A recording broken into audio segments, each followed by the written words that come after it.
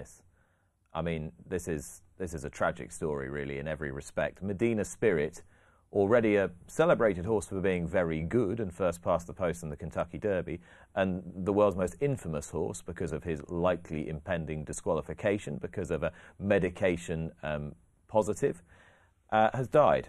He dropped down dead in training at Santa Anita earlier this week. Maddie, it's a deeply tragic end to what's been a really terrible story. Yeah, none of that is the horse's fault. You know, he's synonymous with this story about doping and Bob Baffert, and that rolls on. But the horse was a fantastic athlete. When he won the Kentucky Derby, it's been said the Bethmethasone in his system didn't make any difference in terms of enhancing his performance there. That's right, isn't it? Yeah, I mean, you could easily and safely conjecture that the quantity of a topical ointment in his system, whilst it was prohibited under the rules, whilst it was medication overage, I mean, there is no way that in and of itself made any difference to his performance. That doesn't mean it was right, and he should be disqualified because it's over.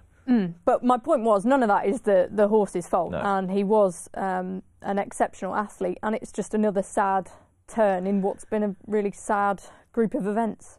What it will do, of course, is intensify the focus yet further on the sport, and particularly in California. You know, the amount of fatalities, the amount of unexplained sudden deaths will understandably arouse people's interest.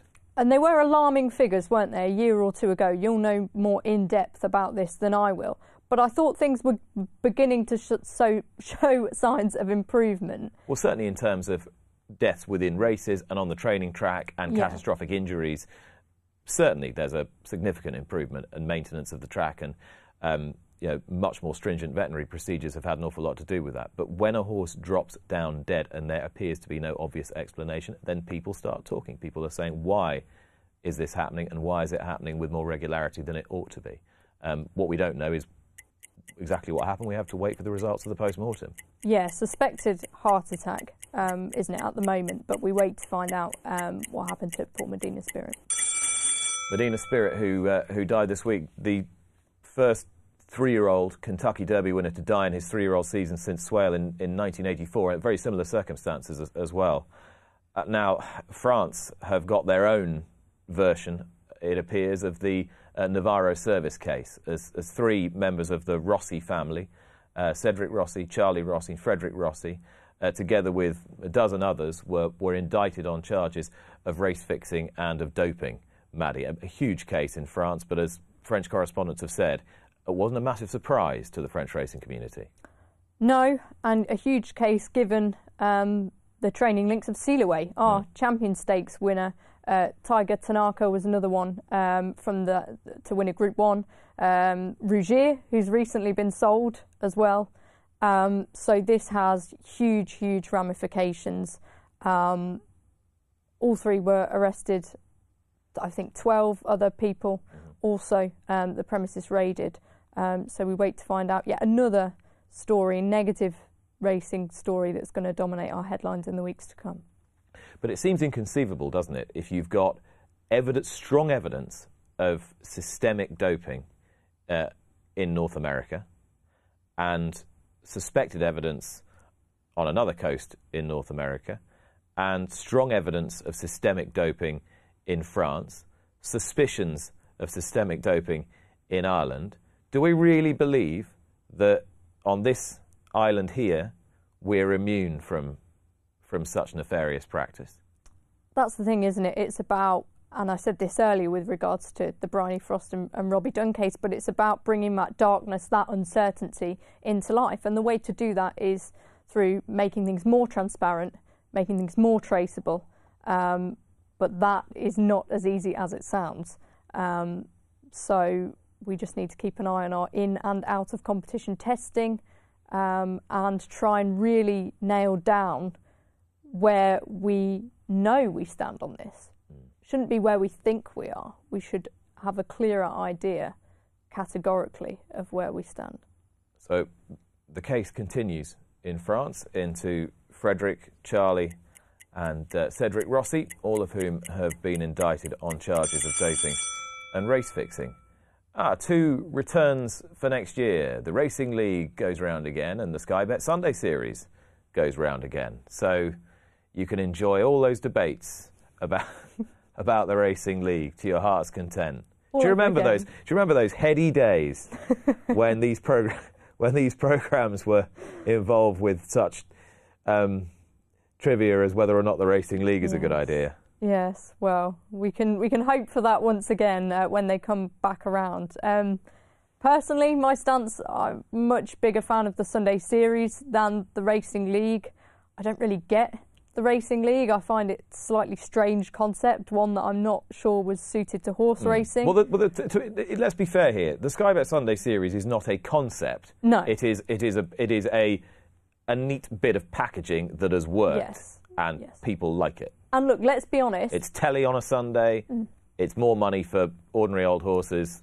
Exactly. Both are helping the prize money problem, if you want to christen it that, and also the small fields. So they're both targeting different problem areas in British horse racing. So good. We wait to see the evolution that the Racing League has made, because it wasn't always smooth sailing early on last year. No, I think their first stated aim this year is it's open to all. So all those who said, oh, we weren't invited, we weren't excluded, anyone can join in this time. So that may change things, shift perception, who knows? I just find it a bit odd, the sort of team aspect within such an independent sport. I don't really tend to resonate with many of the team names either, and that sort of identity. I'm a big lover of stories in sport, but I struggle to get to grips with that one personally.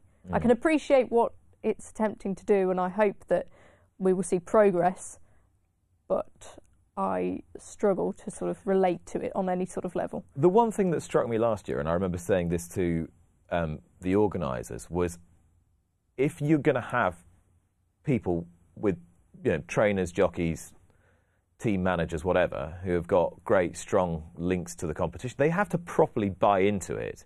You can't sort of do it in a half-hearted way. It's either get in there and get stuck in, and it's got to be genuine as well. Yeah, it's got to be genuine, and I think people can sometimes see through that a little bit. If you're going to do it, you've got to make people buy into a product. You've got to believe in it, and there's definitely work to be done in that aspect. COVID passes coming in from Wednesday. You're going to need either evidence of double vaccination or a negative, I was about to say positive, or a negative lateral flow test. That. No, you don't want to be doing that.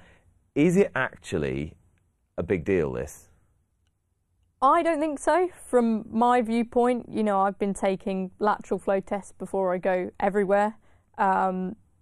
This new variant is clearly a threat to, again, the life that we've been living, that's sort of evolved from the depths of COVID, and we need to take it very seriously.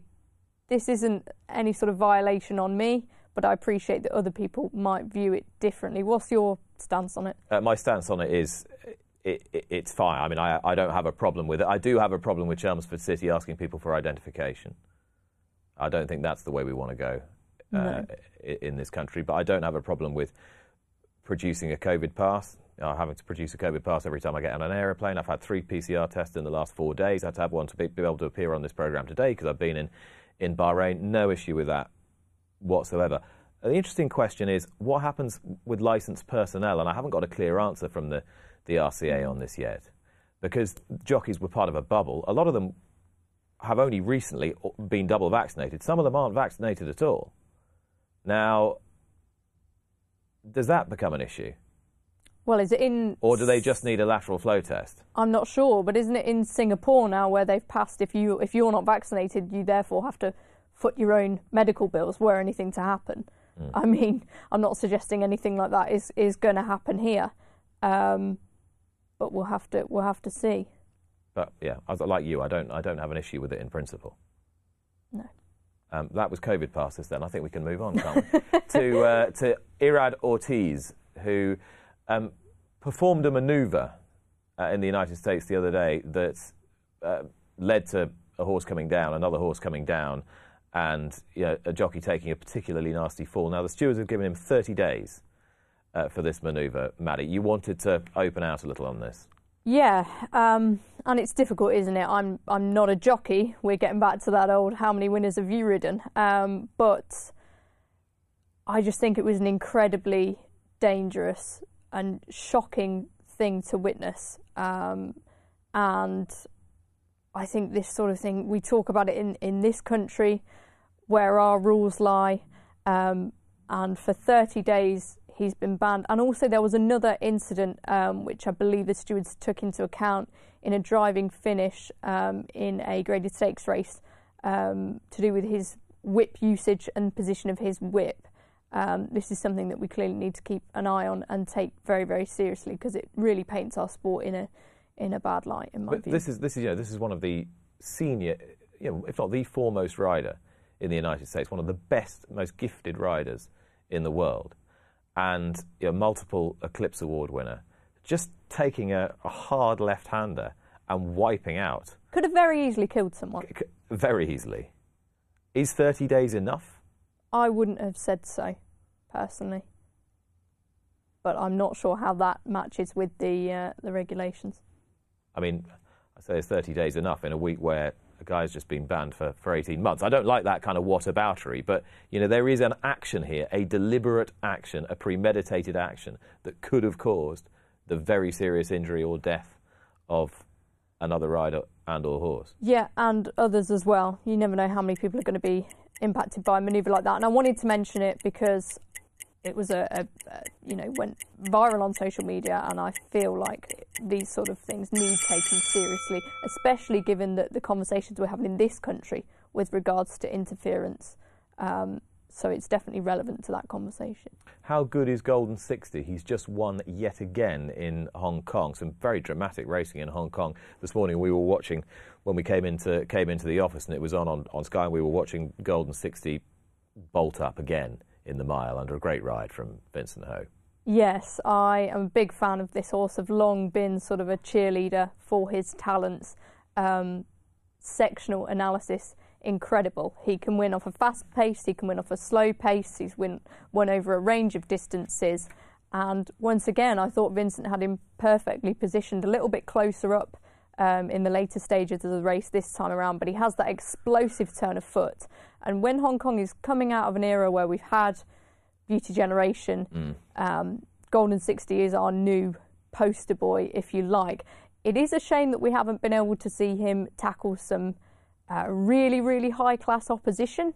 He arguably did that today, took his form to a new level, beating challengers from further afield. I don't think it's a terribly deep division in Hong Kong at the moment. I'd love to see them travel him. He is quite a feisty character. He's quite a hot horse. And again, it's that will to see where his limitations lie, because at the moment we have no idea where they are. Yeah, and he's one of those horses that just keeps on winning, just brings it every time. And there just aren't many of them. You can pick the form up. We had it with Winx, didn't we? Oh, what's she beating? But you simply can't sustain that level of form, that level of endeavour, and that level of brilliance, no matter who you're beating, unless you are a true champion. And it's a real rigorous cauldron, Hong Kong, for a horse. And I'd also like to give credit to Vincent Ho as well. Great to see that a local rider gaining the headlines, and he now knows this horse so well. He can get him out of any sort of pockets, any trouble that he's in. He's got the magnificent horse underneath him, but equally you have to be a very talented rider to extract the best from him, particularly knowing his slight quirks. So can't wait to see where he goes next. I'm not sure if travelling is on the agenda, but I would like to see. Those were this week's Talking Points.